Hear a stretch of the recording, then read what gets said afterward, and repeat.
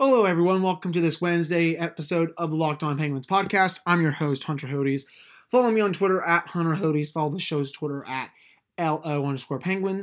Today's episode of this podcast is brought to you by Built Bar. You can go to BuiltBar.com and use promo code Locked On. You'll get $20. That's 20% off your next order. Remember, guys, it's promo code Locked On. You'll get 20% off your next order. And the next time I say $20, I'm just going to stop doing this podcast. But in any case, welcome back. I'm sorry I didn't have an episode yesterday. Wanted to take some time and digest some of these Dale Tallon thoughts that we got yesterday. So, in case you guys do not have a subscription to The Athletic, well, before we honestly get into that, today's show, we're going to be going into an article written by Rob Rossi on The Athletic, basically just talking about Carmen Enesos's firing and what's next for Jim Rutherford's front office as he is basically shaking things up with that. We're going to talk about, who they're potentially going to hire, why that would be a bad idea, especially with what's going on. We'll also talk about a potential start date for the AHL. It looks like, according to Elliot Friedman, it's going to be after the NHL's planned one, though I think the NHL's one I think it's going to be pushed back. So we'll get into that as well. And we have a couple other goodies coming for you for this episode. But, we'll just start with the article from Rob Rossi. Woke up at around 8:30 yesterday. Saw I think Jason, J_A155 on Twitter. Please go follow him if you have not. He is one of the best follows on Penguins Twitter. Basically put a screenshot of what potentially is next for Jim Rutherford in the article, and I'm just going to go to it right here. Dale Tallon has emerged as a candidate to join the Penguins in some capacity, multiple team and league sources said. A former GM with Chicago and Florida. More recently, Tallon was the primary architect of the Blackhawks 2010 Cup Club. Was he the primary architect, or was that Stan Bowman? I honestly might give that to Stan Bowman, though he had been demoted from GM to a senior advisor about a year before Chicago's title run. So again, I'd give it to Stan Bowman because he actually built that team. Tallon is only 16 months younger than Rutherford. Oh, God willing. In addition to being longtime friends and peers, Tallon and Rutherford share ties to the Penguins' former players. Another factor working in Tallon's favor for a potential role with the Penguins is his good standing with Mario Lemieux, a team in league source said. He has a couple big relationships in Pittsburgh, a league source said. So, let's talk about Dale Tallon, the hockey general manager. Then we'll get into his investigation coming up here in a second. Dale Tallon is not a good general manager. I mean, remember the quote with Mike Matheson? Oh, yeah, we went to 2 years and then went up to 4 years and then went up to 6 years. And when we said 8, he's like, yeah, I'll do it. So they literally just gave Mike Matheson 8 years for reasons. I mean, Florida, they went back from the old boy hockey's club to a bunch of stat guys who were actually running the team pretty decently. Then they went back to Dale Tallon and then they just shot all over themselves, especially, with that Sergei Bobrovsky contract. That's going to be one of the worst contracts in the league pretty soon. He is never going to live up to that deal. They paid a lot of money, I think, as well, to Brett Connolly. I mean, I know I'm forgetting a couple others, but I mean, they went on a big spending spree. And I know Joel Quenneville is a really good coach, but Dale Tallon, just a lot of his trades are just so lopsided. I mean, he traded Vincent Trocheck for basically peanuts. I mean, this was the guy that protected Alex Petrovich in the expansion drive. Is Alex Petrovich even still in the NHL? I honestly have no idea at this point. He protected him in the expansion draft, and then they let Riley Smith and Jonathan Marchessault get away. I mean, that's just flat out embarrassing on any level. He does have no idea what he's doing. So I have no idea why Jim Rutherford wants to bring him in. I mean, like I said, do they want to do the old boys club, or maybe just have both of them go to a nursing home or something? I have no idea, but that would just be a awful move if Jim Rutherford were to do that. So, I mean, let's just get, to the elephant in the room. He's being investigated for using a racial slur inside the bubble. So, honestly, that alone should not have the Penguins hire him. I mean, the Penguins, they released a tweet out yesterday. It was the 2-year anniversary of the Tree of Life synagogue shooting from 2018. They did the hashtag Stronger Than Hate. And if you're going to promote that hashtag on Twitter, promote the Stronger Than Hate, why in God's name would you hire Dale Tallon?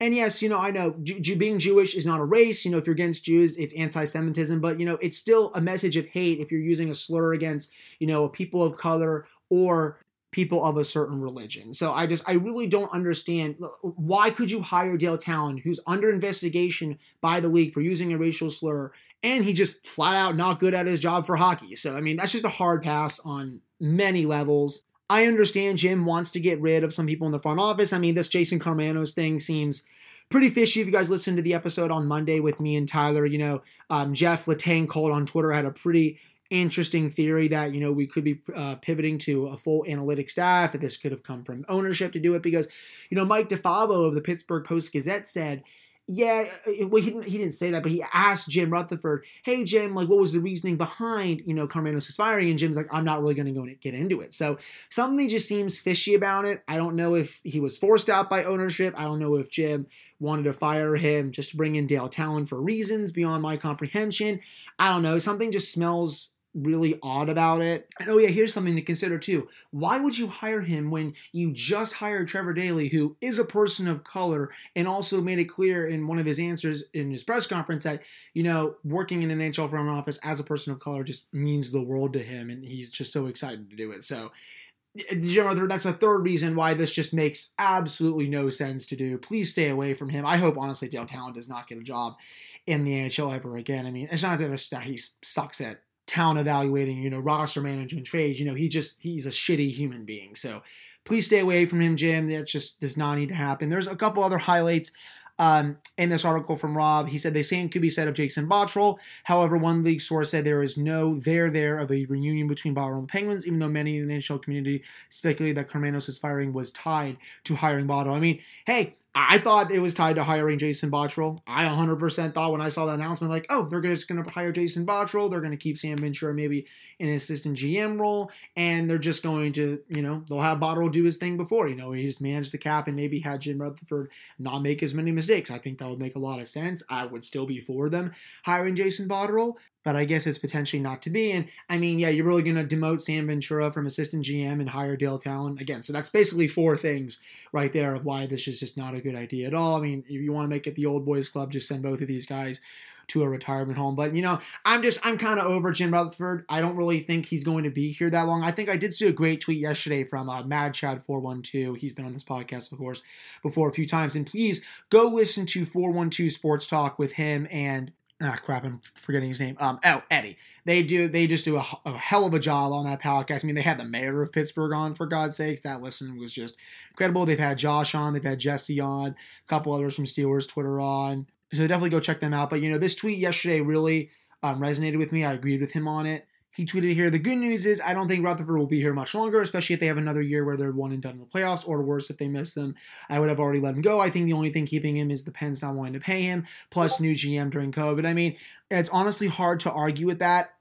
I also would have let him go already, especially after this series against Montreal. I know firing a GM during a pandemic is not the wisest thing, just because, they don't want to pay him for so many years. He did bring them 2 Stanley Cups. I mean, it's hard enough to fire him for that anyway, but he's just not done a good job these last few years. And if you're really going to bring in Dale Talon when basically the entire Penguins fan base is telling you not to, there's a big problem here. And I really hope ownership steps in at some point and does let Rutherford go. I don't know if they're going to fire him after this next season. I mean, Chad basically said, if they're one and done, which that could very well happen because the East is very strong this next season, I could definitely see it. But, if they do go, they win a round, maybe they lose in the second round, or if they go to the conference final and lose, I think they'll keep him around for another year. Honestly, though, I mean, there's also the possibility that they may not even have the balls to fire him and they just want him to, ride off into the sunset whenever he just wants to retire or just when he wants to resign, basically. But, I know he's not going to be here when Sidney Crosby and Evgeny Malkin get up to like 37, 38 years of age. He's not going to be here that much longer. If I had to guess, guys, I'm thinking maybe only a season or two that he's going to be here, but, that's just my hope at this point. But I also wonder if they're maybe like scared to fire him and then bring in someone worse. But I mean, how can you do worse than Jim Rutherford? I mean, yeah, you could bring in Pierre McGuire, who I really do want Pierre McGuire to be a GM of an NHL team someday, just because of how bad of a job he would be. He hates analytics. He probably would not bring in anyone who even looks at analytics. So he would just be making moves out of his ass. We all know the Penguins interviewed him in the 2014 search. I think he was actually a finalist for that job. Yeah, if they do fire Jim Rutherford at some point, I really hope they do not go bring back Pierre McGuire for another review. You got to bring in someone young. Hell, we talked about it on Monday's episode. Sam Ventura for GM anyone? I would be 100% for that. So yeah, the moral of this segment is don't hire Dale Talon. Hire someone who actually knows what he's doing and maybe can keep Rutherford in check. Sam Ventura can definitely do that now that he has promotion, or, bring back Jason Botterill, because I do think he can help keep Rutherford in check. I mean, it looked like he did, when he was the cap wizard for all those years under him as associate GM. All right, guys, welcome back to this episode of the Locked On Penguins podcast. So, it looks to be have an official start date for the AHL season. Elliot Friedman tweeted out a report that he was hearing it was going to be in early February at the AHL and released an announcement not like 10, 15 minutes later confirming that their targeted start date is February 5th of next year. Gives them time to get a schedule together. You know, we got to see what's going to happen with the borders and all that. They can get everything together and really see if they are going to have a season that starts on their targeted date. If I had to guess, I think the NHL is probably going to go this route as well. I know they wanted to start on January 1st. I mean, it would have been awesome to start with Winter Classic. Obviously, they had to be postponed. But, you know, I did read, I did watch an insider training that they were targeting like a cool, unique place to start the season. I mean, I don't really know where they want to go to start the season. You're not going to have a lot of fans for that place. I mean, you're looking at the NFL right now. I mean, there's not even half the stadiums are not even full. So it's hard to believe you're going to have even half fan attendance if you start the season in January. So I definitely think they're going to follow what the AHL is doing and start the season around, you know, right after the Super Bowl. And, you know, you can do like a 50, 60 game regular season, go do the playoffs. You can end them maybe in early July. You know, the Olympics are next year. You don't want to interfere with them because NBC has the rights to them. You can end the playoffs, like I said, early July, like July 5th, close to maybe July 10th at the latest, and then the Olympics can come in 2 weeks later, and then you're set, and then you can have a full 82-game season after that. But that's also hoping that the world is in a better place then than it is now. And while we're on the topic of next season for the NHL, I'm just curious to see what they come up with. I mean, there's been a bunch of rumors. I think Pierre LeBrun and Darren Dreger talked about in Insider Training last night. Is there going to be a Canadian division realignment? Just put all the 7 Canadian teams in one division and just have them play each other. That could happen because the Canadian border is still not open, I don't think, to any U.S. resident, if I'm not mistaken. So if that's not lifted by January, February, which is when the NHL wants to start their season, I mean, you could be looking at only the United States teams playing each other and then the Canadian teams, like I said, just in one division. If I had to guess as well, I think you're going to see a lot of back-to-backs next season. I know they're going to try to get as many games in as possible. They've said for a while, yeah, we want to get 82 games. Like, that's the goal, but it's like, you're not going to get 82 games. I mean, we saw what happened with baseball this season because they were just having all kinds of trouble negotiating a season. They can only play 60 games, and I mean, they were able to hand out the World Series. The Los Angeles Dodgers won the World Series of the Tampa Bay Rays last night. Chalk that up as an L for me. I picked the Rays in 7 games, so I just continue to take L after L in this year. But anyways, back to my original point, there's just no way they get a full 82-game season. And because what are you going to play well into July? I mean, we've already talked about how the Olympics are slated for next year. NBC has the rights to air the Summer Olympics, and they're definitely not going to want to show the NHL on their station as well. So, I mean, they need to have a season finish in early July at the latest, but prefer by mid-June, which is normally when the season ends anyway in a regular year. But, you know, for the Penguins, I would expect a lot of division games next year. I think even in a shortened schedule, they're probably going to really stack them with division games. I mean, you probably won't be playing a team like Toronto that much, Montreal. I mean, you may not be playing them at all if it's just a Canadian division with all those 7 of those teams. But, you know, I would expect a lot of games against Washington, Philadelphia, Columbus, New Jersey, all the teams in the Metropolitan Division, and then, of course, some games against Tampa Bay, Boston, Buffalo. I mean, you probably get a California road trip, but, you know, sometimes those California road trips are so spread out that the team is there for like almost a week or something, but I would expect at this point for next year, it would probably only be for like 4 days tops. They may do like 3 games in 4 nights, something like that, and then get the team the hell out of there. I don't really think they're going to be doing a bubble again. I read that piece from Greg Wyszynski and Emily Kaplan of ESPN.com. They interviewed several players anonymously about the bubble conditions, and yeah, it looked like they do not want to go back to that. So it's probably going to be what baseball did. There's not going to be many fans in the arena. I would expect some fans to be there, but it's not going to be that many. Daily testing still, I'm sure. And I would definitely probably expect a lot of postponements next season. I mean, we're already seeing it still with the NFL. I mean, the NFL has gotten better with it. You know, these last couple of weeks were rough for them, but, you know, this past week was good. This week looks like is coming up is good. You know, we're going to hope for the best with them. But, we knew the NFL was going to get hit with a wave of postponements. The same is going to happen with the NHL. The same actually happened with baseball at the start of their season, and everyone was clamoring for them to shut down, which, I would have 100% understood. But, they were able to push through it, and they still awarded the World Series, even when Justin Turner made an idiot out of himself and decided to play Game 6 after testing positive for the coronavirus. And then, after he was instructed to come out of the game, after they won the World Series, he came back onto the field with a mask and touched the trophy. So he probably just gave his whole teammates the coronavirus. But still, I'm excited to see what the league comes up with here. I mean, there still hasn't been any talk of like a schedule for a January 1st restart. And by schedule, I mean, a schedule for each individual team. So we're going to have to see when that happens. But still, good news on the AHL. They're going to hopefully start February 5th. It's a long way from now. They got a lot of stuff to iron out. But, I would look for a similar announcement from the NHL pretty soon, because I really don't know if a January 1st restart is feasible at this point, especially with, the coronavirus just continuing to surge in places all over this country. So who knows what's going to happen at this point. But before we do get to our next segment of this episode, it is time to talk about Built Bar. It's a protein bar that tastes like a candy bar. There's 6 new flavors: caramel brownie, cookies and cream, lemon almond cheesecake are a few. 12 original flavors: mint brownie, banana bread, salted caramel, double chocolate, orange. The bars are covered in 100% chocolate. They're soft and easy to chew. You can lose or maintain weight while indulging in a delicious treat. One of my favorite flavors is still the cookies and cream. 17 grams of protein, 130 calories, 4 grams of sugar, 4 grams of net carbs. There's a free cooler with purchase while supplies last. You can go to BuiltBar.com and use promo code LOCKEDON, and you'll get 20% off your next order. That's promo code LOCKEDON for 20% off at BuiltBar.com. All right, welcome back to this episode of the Locked On Penguins podcast. We did have some former Penguin news that came out today. Pierre LeBrun reported that he was hearing that Alex Galchenyuk is going to the Ottawa Senators on a 1-year deal. I think it's like $1.5 million just for that season. Honestly, that's not a bad deal for Galchenyuk. I mean, has a chance to up his value. He's been really bad these last couple of seasons. I mean, we obviously saw just how bad he was here with the Penguins when they tried putting him on Evgeny Malkin's line. He just couldn't score to save his life, and was just awful in the defensive zone as well. Got traded to Minnesota. He was better there because there was not really as high of expectations in Minnesota, but, went to market and then takes a nice little cheap deal to go to the Senators, who are not going to be a good team. They're probably not going to be a good team for still 3 to 4 more years now.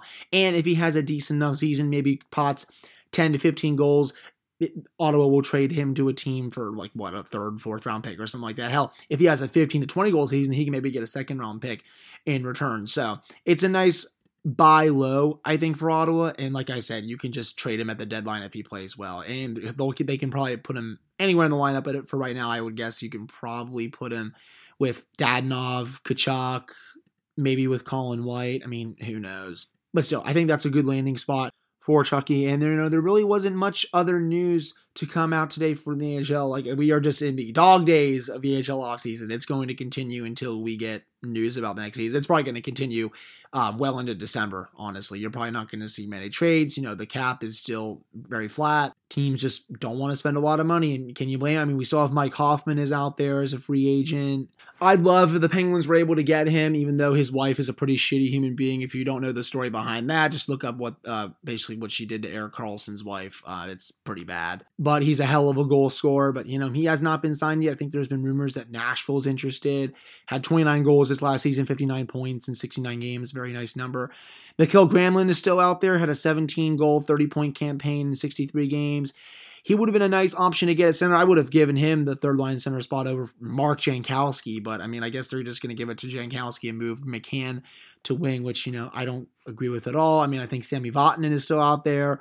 Carl Soderberg, he had a good year, 17 goals, 35 points, but he's now 34 years old. I really don't think he can replicate what he did. That would not be a good option for the Penguins if they still had a bunch of cap space. But even with the cap space that they do have, I would not sign him. Somehow Carl Alsner is out there.